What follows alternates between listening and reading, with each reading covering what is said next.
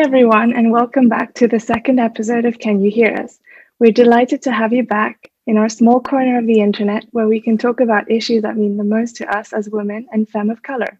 Before we start, we'd like to thank the LSE's Department of International Development for their support in hosting this space.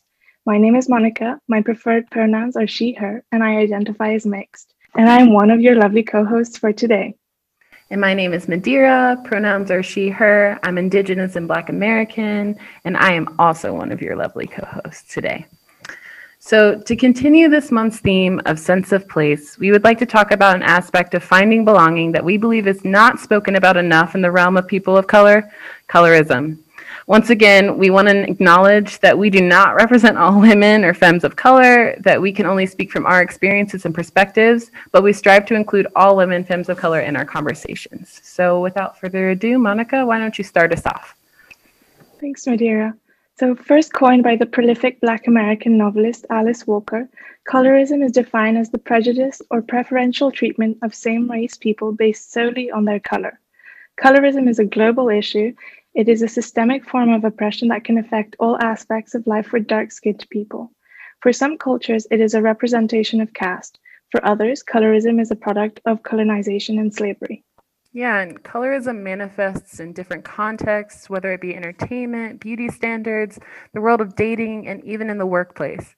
It is also important to recognize the way in which colorism manifests itself in causing harm to the lives of dark-skinned people who also have intersectional discriminations that make them more emotionally, physically, socioeconomically vulnerable to its consequences. So we're talking about dark-skinned people with disabilities, plus-size dark-skinned people, as we see in Sabrina Strang's Fearing of the Black Body, dark-skinned people who are poor, which I might add is a huge topic that we should discuss more so in the realm of international development.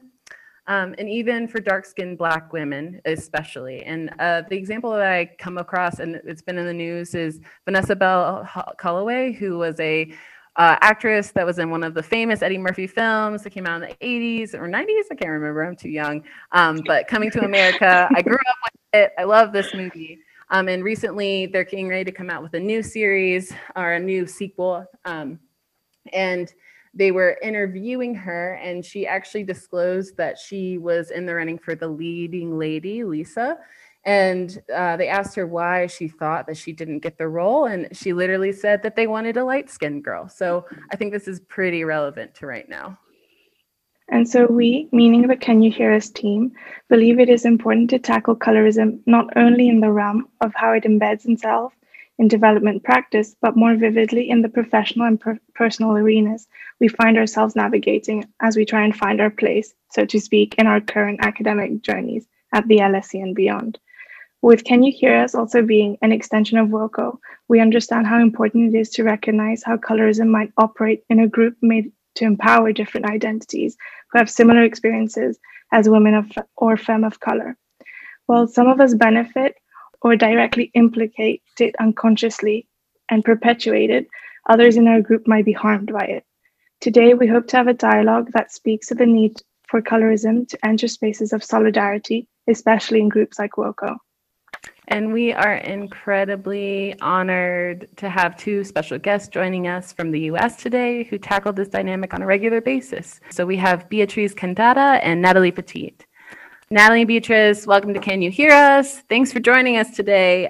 We are so excited to have you here. Thank you for having us. Thank you.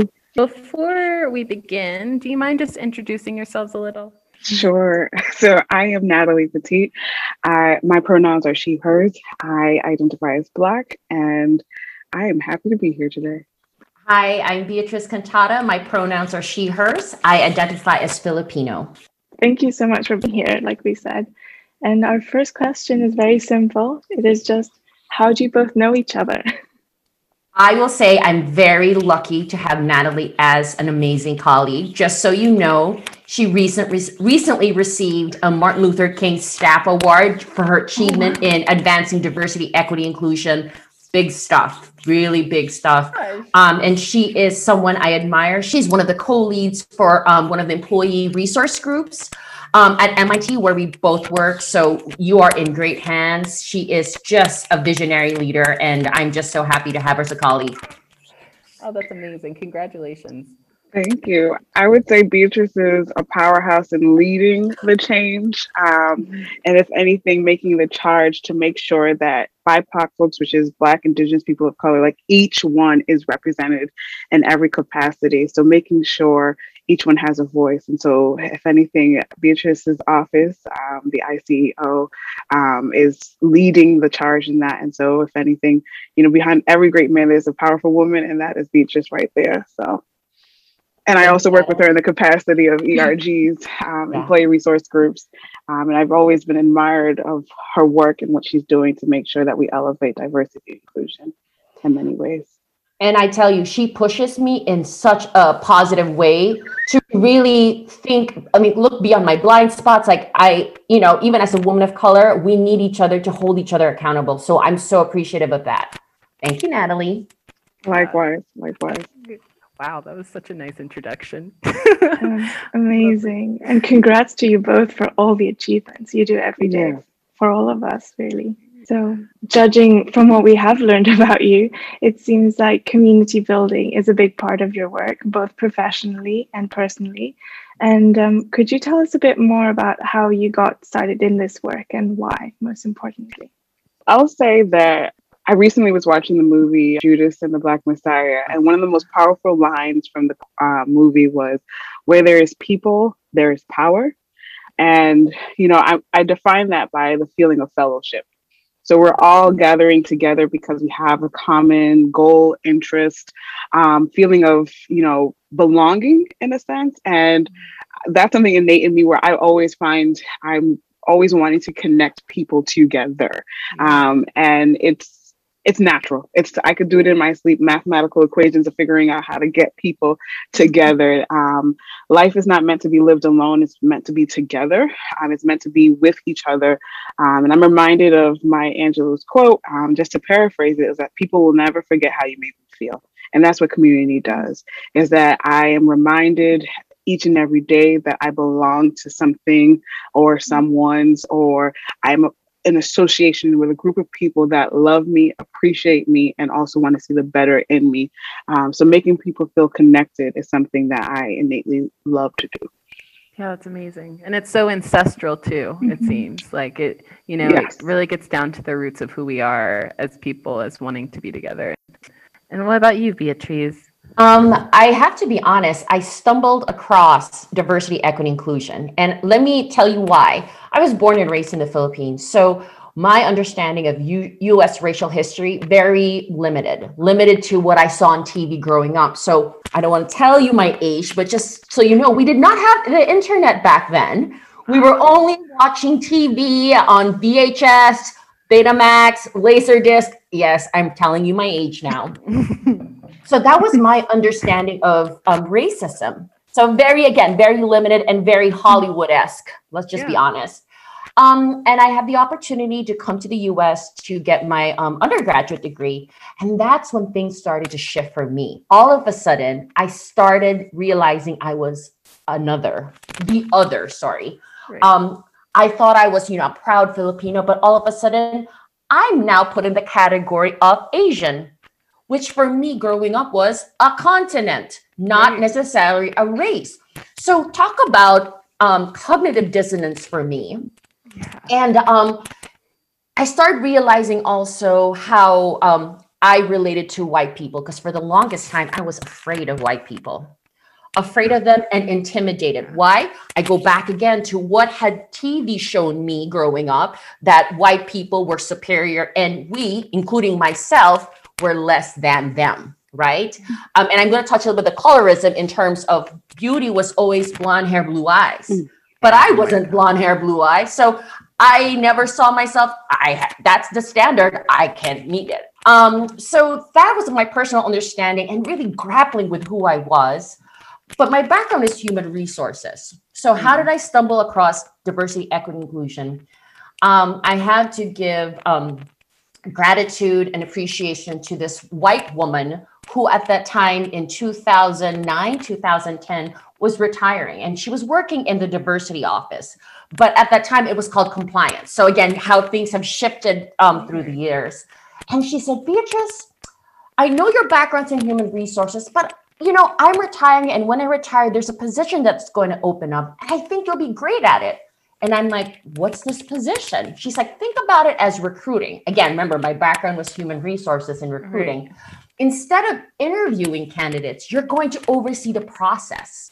You're going to help faculty go through the process of recruiting their colleagues, but making sure that we're casting a wide net and we're giving everyone an equal chance. So that's how she described it to me. And I was thinking to myself, that sounds pretty cool. That makes sense, right? Giving everyone an equal chance so that they can belong, they can be part of a community. That I would be behind that. So that's when I started understanding the work, diversity, equity, inclusion back in 2010. But I already had experiences of it personally in terms of what it feels to be the other and what it feels to belong. So that's how, sorry, long-winded answer, but I just wanted to share. I don't think I would ever have been in this field had I not come to the US for my undergraduate and graduate studies, and had I not met that woman, that white woman who was just about to retire and saw something in me, and opened that, provided that possibility for me. And allowed to take on a beautiful role and a beautiful concept that, I think that needs to be shared more widely. Yes. No, it's incredible. And it ties in really well with our next question as well, which is essentially, how does colorism present itself in your work every day or at the aggregate level? And do the discussions about colorism come up at all? As well as, why do you think these discussions of colorism are so difficult to acknowledge in a professional setting? It's a heavy question. So to Beatrice's point, so I'm Haitian. I was born here in the US. I've gone back to Haiti a few times, and it's interesting to see, as someone from the Caribbean, how colorism can span into our work. I'm a co-lead of our African Black American Caribbean Employee Resource Group, which is ABAC ERG. But it's really at the root of it. I think of how education in itself can be used as a tool for good and bad, and how the classroom or even our workforce can be a place to address white supremacy. But our institute is predominantly white. So what's the agenda that's always portrayed in all of our classrooms and our boardrooms? White supremacy, even if we want to hide from it. So if you're looking at, white dominance and Black inferiority, it's everywhere. It reeks within our classrooms and how our students feel. It's our staff, that specifically our Black staff, that are in the support roles mainly. They're not seen at the higher level. They're not seen at the professor level either, too. So there's pretty much, if you've gone through all of your schooling in the United States, and I could speak for someone who was born and raised in the Boston area, I can count how many Black professors I've had or teachers I've had in my hands, and it is not up to 10. And so you can imagine that spans into when I go to work for a predominantly white institution. The conversations are not about me. It's not about my inclusion. It's not about my equity. It's not about the need for my representation at the table. So colorism in itself as a conversation is interesting to me, because colorism can be seen as a structure that can divide and conquer us. For example, if you have DEI work, which is diversity, equity, inclusion, and if you leave it in the hands of white people and that one token Black person, the next hire will be a light-skinned person. It will be someone that represents them and not me, who I would identify as a darker skinned woman. Thus, colorism can speak to how we promote our staff, how we hire our staff, how we treat our staff. If I'm a darker skin complexion, you immediately think I'm aggressive. If I speak up and say that's not fair, you think I'm now attacking you. And you use those words. You use those words you would describe like something that is attacking you for real. And I'm not. I'm just simply stating my opinion. And so that's where, when it comes to our work and what we do, it stems in the fact that we don't see our voices heard in many different levels of the Institute, because of not just being Black, but also to the complexion of our skin as well. Right. And if you do hear them, it's in close proximity to whiteness. It has to be as close as possible without being white. It has just to be a little bit less. And I think that that's something that a lot of lighter skinned people try to ignore it in a way that they don't want to talk about it because they think of it's that whole idea of like, we're all Black too. Like, yeah, it doesn't matter. We might all be Black, but each Black person has a different experience of being Black or showing they're Black. And if that's not represented in the workforce, then what can you, like, how are you supposed to proceed? To that point too, it's even colorism or articulation. Like, oh, you speak so well. Like, that's a whole different topic for another day. But it's like, I'm educated, y'all. But even if I wasn't educated, not every Black person is the same. So, right. I have to say, which I shouldn't be surprised, but I'm a bit surprised that colorism is not a topic that comes up at all. I think it comes up when we start talking about intersectionality in different conversations. But we are when I say we as a society, I feel like we are still in the infant stages of understanding our racial identity, that to go there without knowing ourselves first. And when I say we, that meaning me as an Asian woman or folks as white people, if we are not even getting the basics, how can we understand colorism? Like, I feel like that has been sort of like my observation, that yes, I'm aware of it, I've experienced it, but we don't talk about it because we don't have a shared understanding of what it means to have a racial identity. See, white people, when they think of racial identity, I'm not saying all, they think, oh, Black, person of color, Indigenous people, but actually being white is also a racial identity. And what does that mean to you as a white person? Like, it's always looking outward. White folks are always looking outward, like the other groups. That's racial identity. No, it's a we thing. We all have it.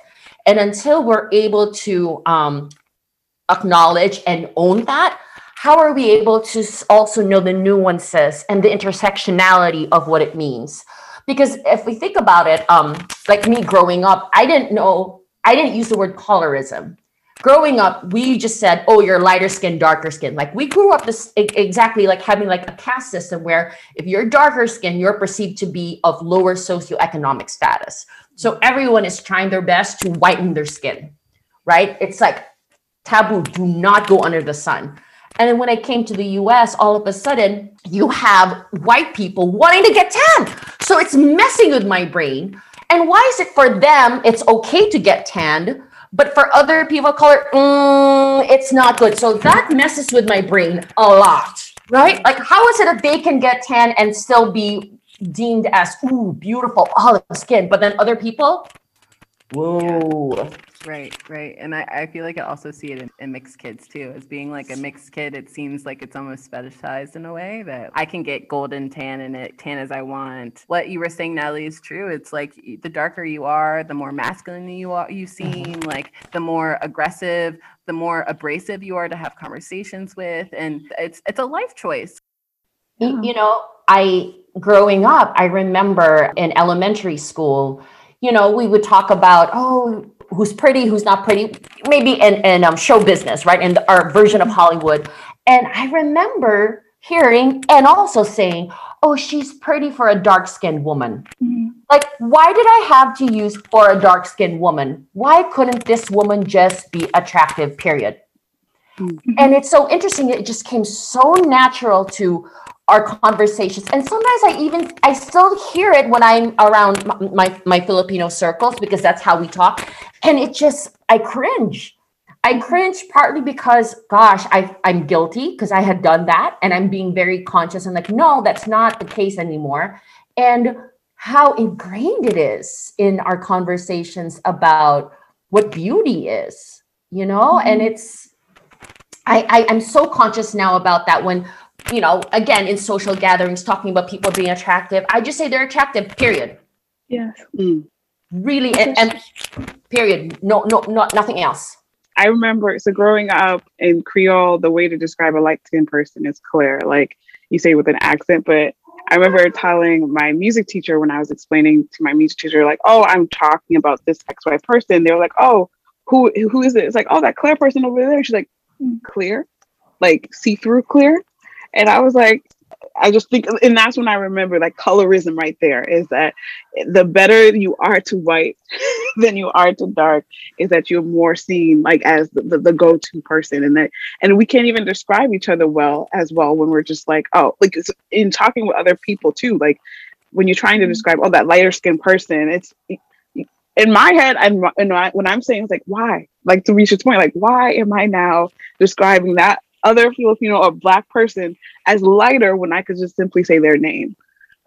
Or simply say the one with the black hair or the box braids. Like, why can't I do it that way versus I have to go based off of, are you honeycomb brown or are you brown paper brown? Like, these are things that, like, why? Where did it come from?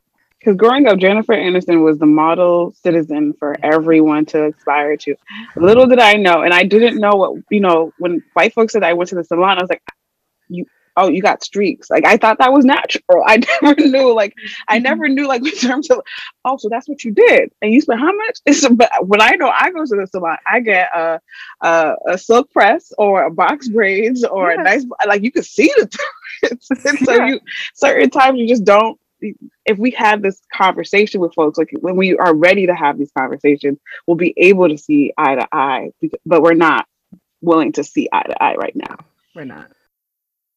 This could be a bit digressing from the topic of colorism itself, but just since you talked about this, I find it so interesting. What is the line between informing and open conversations and cultural appropriation, which we can now see with people appropriating box braids, for example, because it's such a prime example of the last 5 years almost in streetwear fashion and lifestyle fashion?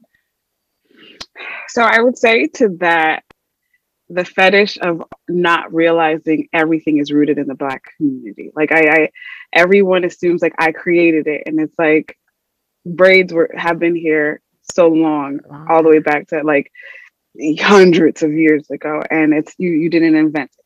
I think when it comes to appropriation and also informing, it's to just do it's where I think what I'm baffled by is how we allow people to be ignorant and let them walk away with it. And it could have just been that you said, I was inspired by Toni Morrison's locks, and I did my locks like this. Or just give us the due diligence, or if anything, credit for what you always steal from us. And so when it comes to educating folks, it's, why do we have to always educate you on the ignorance that you always seem to get away with? And you, meaning white people, like, why is it that I always have to be the one to call it out when I look like the bad person, saying that you're now misappropriating our culture? I think of recently when I realized, like, when you see music, it's jazz, like rock and roll, all started in the Black community, but we don't get that recognition because it took a white man to make a hit off of our music, and now it's their music. And so I think that's where, if you really want to be at the root or an ally, or simply just want to understand, get back to history and know how to do research. I don't have to teach you that. You can unlearn and learn and relearn, or watch and rewatch all the things that have happened. There's so much rich history to be going over, because I had to learn my history a little bit too. So I'm not going to say like I'm perfect in knowing all of my history. And that's where it's like, why not to the point of Madeira said earlier, is like, why isn't Black culture or Black history or BIPOC history the forefront of US history? Yeah. When it's really the white man's history that we learn, and then we later find out in our own history that we were really oppressed in the world, not just Black people. So these are things like, it's a long way to answer your question, but it really is in the root of, we need to stop letting white people get away with their ignorant behavior, when really we need to also call out and say who was the first to do it, and give that person the appreciation that they deserve.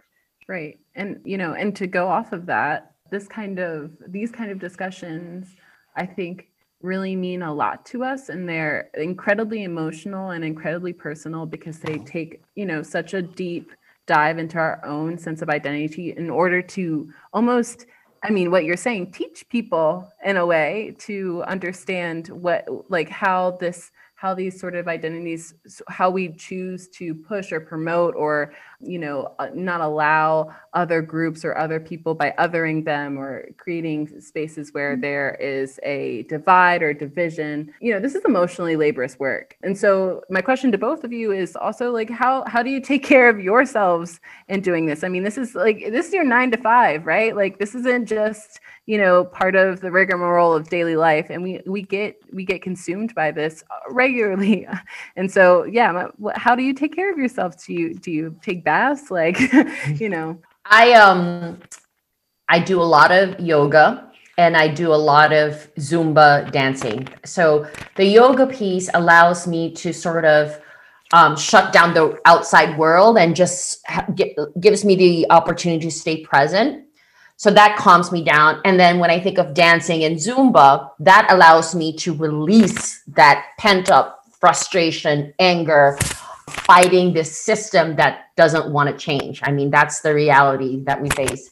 And you're right, it goes beyond 9 to 5. Like, this is something that sometimes I dream about, I carry with me over the weekend, because we're talking about people not getting the respect that they deserve, or their voices are not being heard. And it isn't so much just my personal experience, but my colleagues, when people share with me just the unbelievable disrespect that they receive from their managers and from their colleagues, and that they're continuously not being heard, it weighs on you. And, I feel also responsible because of the role that I have in my employer at MIT, to speak up. Like, that's something that I cannot take for granted, that I feel like that is a privilege that was given to me. And I have that responsibility to make sure I do my job and that I speak for those who can't speak for themselves. So it is a balancing act. Some days I'm really good about compartmentalizing, and other days I'm not. I get emotional. I get tired. I need a break. I feel like, what am I doing? Because I'm just as human as anyone else in this space, where we also feel tired, exhausted, and just hurt. Right. I think we saw it on your LinkedIn somewhere, and it said that you describe yourself as a results-oriented leader. And, and when you're talking about this programming of not only is it emotionally laborious, but also important. And in some ways, some would argue is really hard to kind of measure, because we're talking about some social issues. Behavior change can take years to actually happen. So I guess our question for you is, how do you quantify experiential improvements like equity and inclusivity? Like, and in the realm of it, like, can we even talk about colorism in this way?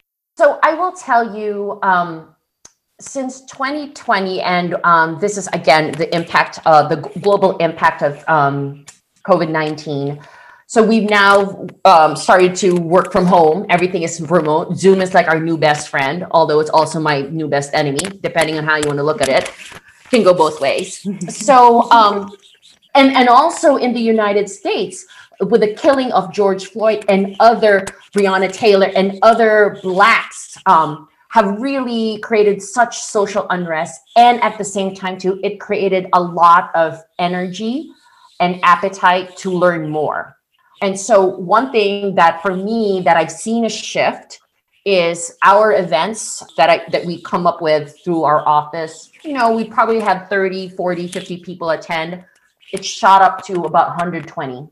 So talk about doubling, tripling numbers. So for me, that leads me to think the appetite is there. People don't understand what's happening. They know it's wrong. They just don't have the words and they don't know how to address it. So they're attending our events in high numbers, which again, I'm very grateful. And then the other thing too, is we do have evaluation forms just to get a sense, where you are in the organization. Are you students, staff, faculty? And we're seeing, again, increase in numbers in all aspects. So that's a good thing, right? And then what we try to ask is, what have you learned from this event? And, hopefully they'll give you sort of tangible information, which is good. But also what I've noticed is what other comments, more. So all of a sudden there's just like continuous appetite, which again, that's one way to measure it. But for me, what's more important is how are we going to shift culture? Yeah. So to be excited, that can lose momentum quickly, right? Right. Because after a while, if we don't have any more, I'm sorry to say, if we don't have any more unrest, what are people going to be? We're quick to forget. Right. When's the next event or next incident? I don't want that. Like, for me, if we really want change, this has to change culturally. Like, it has to be embedded into the organization, where we need to continuously reflect on our identity, reflect on the practices, and reflect on the ways we actually exclude people and the ways that we do include. Because I don't want to be only negative. Like, we do good stuff too. So how do we highlight the good that we've done, and how do we address the good that we haven't done? Right? So this is just a continuous process where we have to reflect, we have to see, okay, evaluate, assess, did we do this right or did we not? And how can we change things? So that one, I don't think that for it to be sustainable, it's going to take a while, right? This is a marathon, not a sprint. So last year, I will say, people all of a sudden said, let's do the sprint. And we're like, whoa. We will do a race, not a sprint.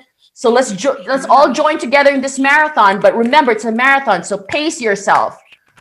Don't wait for the next, I don't know, water station. No, you gotta pace yourself. Yeah, you're becoming the accountability partners, Yes. to an institution in a way that, and that is multifaceted and multi-leveled. And you're right. Like it is truly a marathon. I hope that we're hopefully seeing more of it changing, and we're not just reacting off of external shocks. I think that that's something that needs to be. I really like the analogy, because it's also, a sprint is individual and competitive, whereas a marathon is more collective as well, which is the most important thing about these kind of topics, is inclusion on all levels for everyone. Whoever wants to learn, it's like, it's there, right? We all have to move forward together, to make change, I think. And so I guess, okay, Natalie, so in our last episode, we kind of highlighted the issue of imposter syndrome, and especially with women of color having to deal with that in the workplace. And I think that we're really familiar with it. I know I am. And so we read that you are also really into mentorship and creating spaces for mentorship. And so as someone that works in that kind of sphere, what role do you think that shared experience plays in addressing colorism, especially when we're talking about like mentor to mentee, and how do you navigate that? Great question. So before I answer that one, what I do to de-stress is nap. Napping is my ministry. It's literally a hobby ever since. I recently told someone it just marinates my stress, and I can wake up with like a little bit of less of attention. But napping, and also pre-COVID would have been travel, or just learning a little bit more about something new. So oceanography for sure on Netflix, all of the Blue Planet documentaries, gotta watch them, definitely, for sure.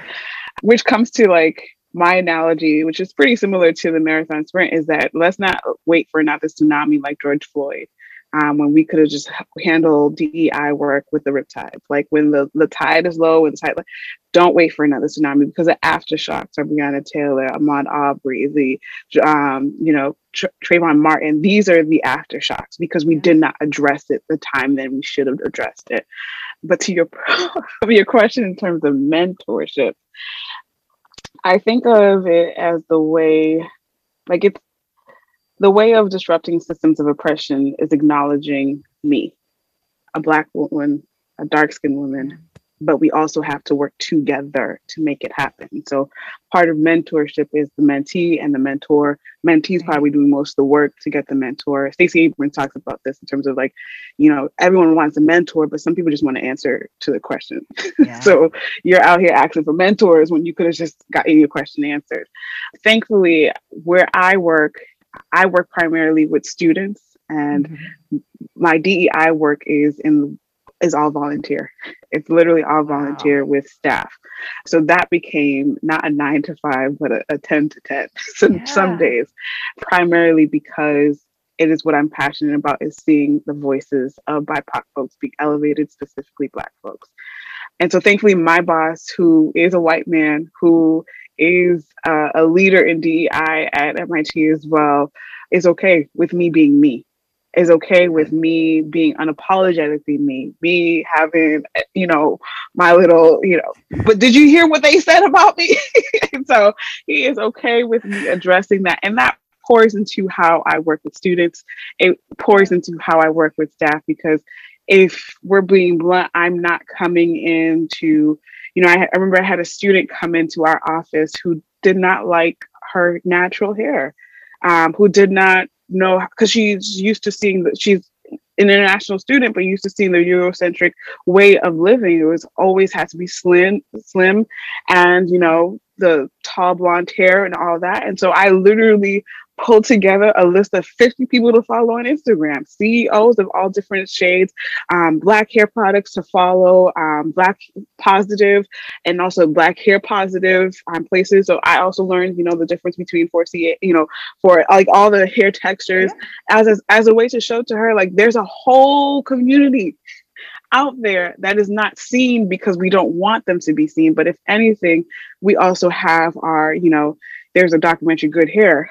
So that's another, like, if you think of colorism, like, so is your hair more Eurocentric or is your hair more coarse and nappy? So it's like, that's another, like, how do we address that in the workforce as well? So me being me and me being a true person is how it pours into my mentorship. So I think of the idea of imposter syndrome and the idea that it really succeeds, the thought of, I only got this opportunity out of luck, or my talent doesn't really subside that, or my qualifications are pretty lower. It's because we're lucky to get this opportunity. And I reminded of, when I walked through the door, another Black man asked me when I started at MIT, so how'd you get this job? I was like, I applied. And he was like, no, but like, really, how did they let you in? And I'm like, brother, come on now. Like, yeah, we can have it's hot out here for all of us. Let us know when you have that conversation. Yeah. but no, and I literally was like, I had told this to my aunt. She's like, tell me you told him it was God. And I was like, yeah, I told him it was God. But I was like, no, I really applied, and like, I didn't know nobody inside. And he was like, oh, okay, so you just got here? And it's crazy because a few years later, a white professor asked how I got in here. And I was like, oh, I applied. He's like, no, but like, honestly, like, how, like, what's your history? And I was just like, so that's where we get those questions. And I'm reminded of a very close friend of mine in grad school who says, do you ever ask white people where they went to school? Do you ever ask where their parents went to school? Do you ever ask them the size up questions? No, right? So you have no need to be answering them for white people. Yeah. And since then, I was just like, okay, we're going into the places because we are needed in these places. Yeah. And so I'm reminded too, when I do that mentorship to students, I'm reminded of, like, how I was, and the majority of my students were the only Black students in their AP honors classes, or, myself, Black female, only in like our management school. Or you're looking at when I walk down the hallways, and some of our Black students the same way too, are dismissed. Like, you're a ghost. Like, they don't see us. Like, so these are reminders when they come into my office, or when we're meeting via Zoom now, the Zoom world, that you are seen, that you are heard, and that you are left feeling more confident in the way you walked in. Because, I'm historically, when we see dark skin, it's heavily associated with lower class, or in many societies, that dark skin was a sign that you were uneducated. And no, we are still as equal in the eyes of God. We are still as equal in terms of the U.S. Constitution. All men are created equal. I know they weren't talking about us, but still, we are equal till this day. So, so if I see my staff, or if I see our students, my passage here is that it's important for us to be included in many places so that we all feel supported. So there's mentorship, yes, there, but there's also I see another sister, that image of Kamala Harris and Michelle Obama. I see you, you see me, we gonna make this happen. And the power of Black women, if anything, in any place, will help elevate so much, but we often tend to forget that we are as powerful as we can always be. Yeah, I agree. I think that people need to really think about how Blackness and acknowledging Blackness, acknowledging the differences in Blackness, and like putting it on a platform is a direct fight against white supremacy. And it helps everyone. And I think that is just such a powerful way to contribute. And even for us, the reason why we created this platform in general was because we felt the need that we needed to shoulder each other up in a way. And that is exactly what you do. Natalie, I have a question for you. So when you get that, like, how did you get here? What would it be like if you just throw that question back at them? How did you get here? And I say this because I think our listeners, they may come across that kind of questioning, and I want them to feel empowered to know the different ways or different approaches that they can use. Because I feel like depending on who I'm speaking with, I can be snarky and say, no, how did you get here? How about you first, right? I mean, again, depending on who I'm dealing with, right, I may find different ways, but part of me is like, throw it back at them, right? If you're gonna ask me, you answer first, then I'll answer. But yeah. No, it's true. I've even heard that with women, and just being women in general, like people asking us inappropriate questions and us returning. I don't understand that. Can you explain it to me? And giving them the right to respond I think is such a good tool to have. Because I think it's also too where I entered 2021 saying I'm gonna call out white supremacy. Like I'm no longer, staying quiet. And I think that's where our silence definitely, silence from white people is an answer. Silence from us is our way of calming possibly the storm that might arise. But I would say if someone were to ask me that is, how is this relevant to the cause at hand? Like, what we're doing right now, doesn't matter. Even so, that's a microaggression. Like calling out what you're doing right now is what we're trying to debunk. We're not trying to get to this level. My sister always says that. She's like, so if I answer this question, does it actually matter? Like you having this information, does it matter to you? Does it make you feel better? Did you do anything with this information? No? Yeah. Did that give you the value and the respect that you needed to give to me? No. So I would say to students even that are even staff that handle those situations that you have to start operating in the way of which you want to just now be treated. Like, don't fall victim to white people always asking about your history and your past, because they're looking for a sob story. They're looking for the, I'm sorry, wow. But no, we are, if anything, our generation right now is possibly doing more than what our parents could have ever dreamed of or our ancestors could have ever dreamed of. We don't have time to explain that. But we know that that's the shoulders that we stand on. And that is something that we have to hold to our highest standards. And so therefore, if someone were to ask me today, where did you grow up, what school, or how do you speak so well, is that I'm a product of, kings and queens. I'm a product. If you hold that regalness, they're going to be like, what king and queen? That's the problem. You need to go do your research. That's not for me to tell you where it came from. Yeah, okay? I agree. Or even give them a book. Give them a book of reference. Like go to anti-racism and page, X, Y, and Z. Give them something that they could go back and be like, oh, exactly. Because I've always had to read about you guys. I've always had to understand you, how to work with you, how to code switch with you. At the end of the day, there's a part where we have to stop doing that so that we could start feeling relieved and free to be our own unapologetic selves. Yeah. Just be us. Just be us. Oh. So far we've been talking more about colorism on a very global level, which is tied to historical events, and there's like this dichotomy between Eurocentric values and everyone else. So our last set of questions would be more along the lines of how do you address colorism in groups with diverse identities? And in other words, how do you simultaneously build solidarity between different women of color, since we are in affiliation with Wilco, while also acknowledging everyone's very unique experiences with colorism, because it does come in so many different shades, excuse the pun. Yeah. It comes in such a wide variety. For me, I think the starting point is always having a place of trust. So I wouldn't necessarily talk about colorism in an event that has over 100 people, unless I have developed trust with all 99 people because I'm the 100th. But I think it starts off with having, like, I see myself feeling in a trust circle with the three of you, but having these conversations where you can really be authentic and grapple with it. Because colorism, again, it's a difficult topic. You know, it's in some ways it's easier to talk about racism. And I'm not saying that, I'm saying it very nonchalantly.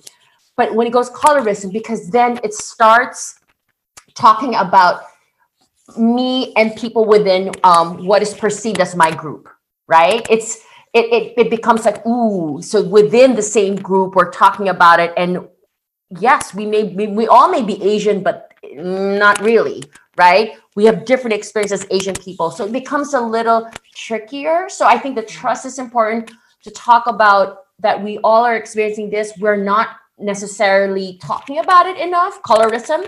And let's do it in this space. Let's grapple with it together, because in order for us to feel comfortable to talk about it, then we can talk about it with other people. But I would, again, first thing is, how do you address it?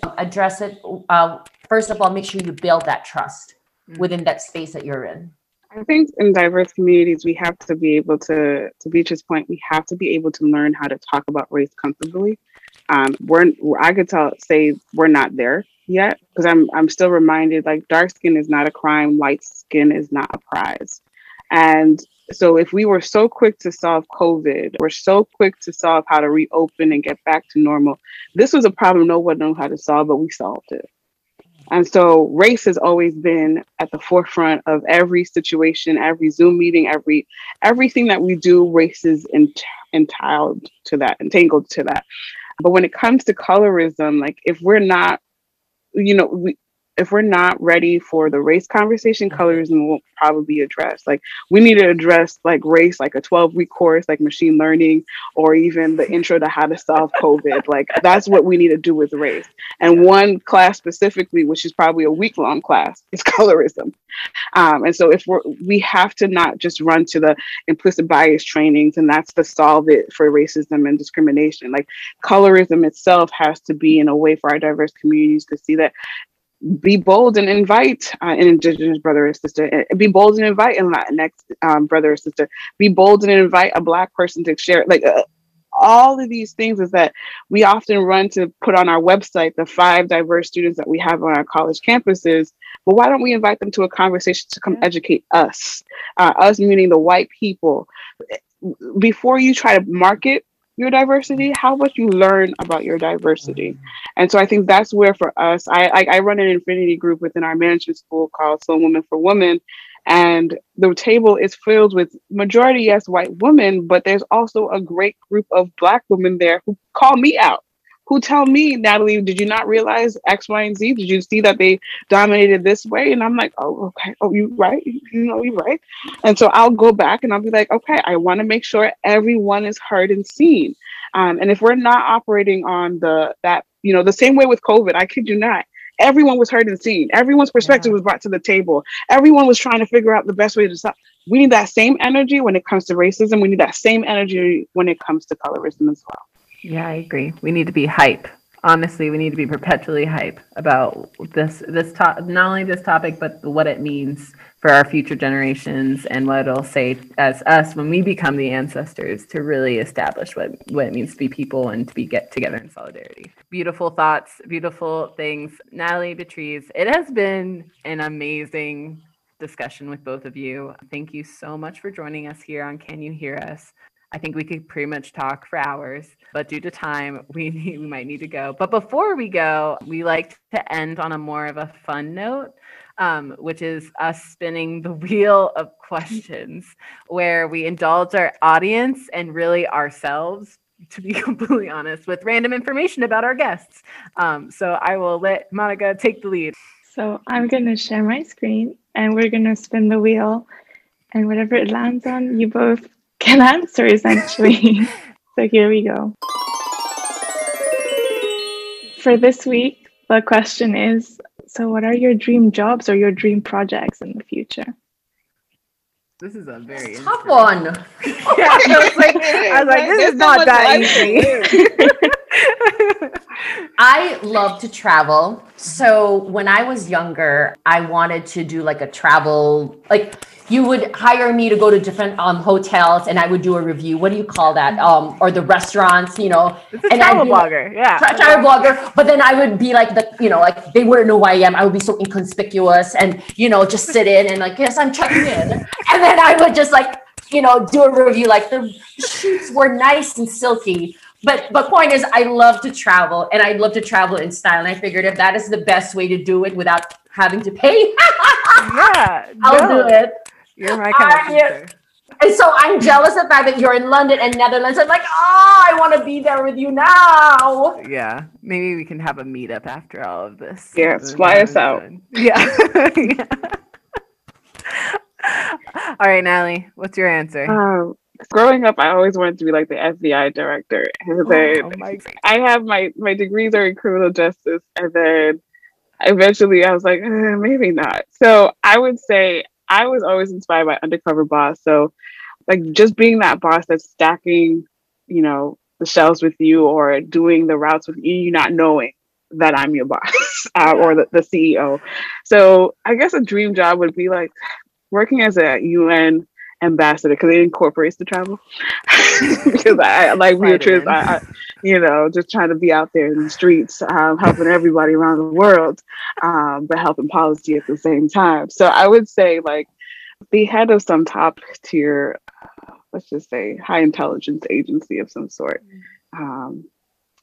No specific title, but something that like influences global change, but also incorporates the traveling and meeting new people. I love a good story. I love a good listening to people and how they've overcome or try to make do with what they have. So yeah.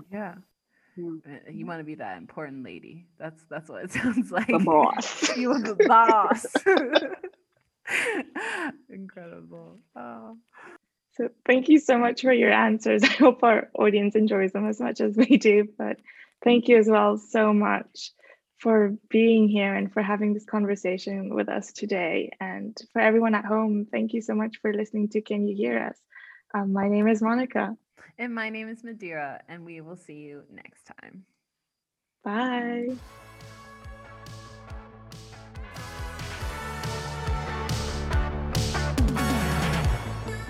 We would like to thank our guests, Beatriz Cantada and Natalie Petit, again for coming on today, as well as the LSE's Department of International Development for all its support, especially the LSE ID Communications and Event Manager, Ms. Deepa Patel, for all her help in promoting and distributing the episodes. Finally, to our team for researching, recording, and editing this episode. Our music is provided by a sound bank and our logo created by Vodka Lab. See you all next time. Bye!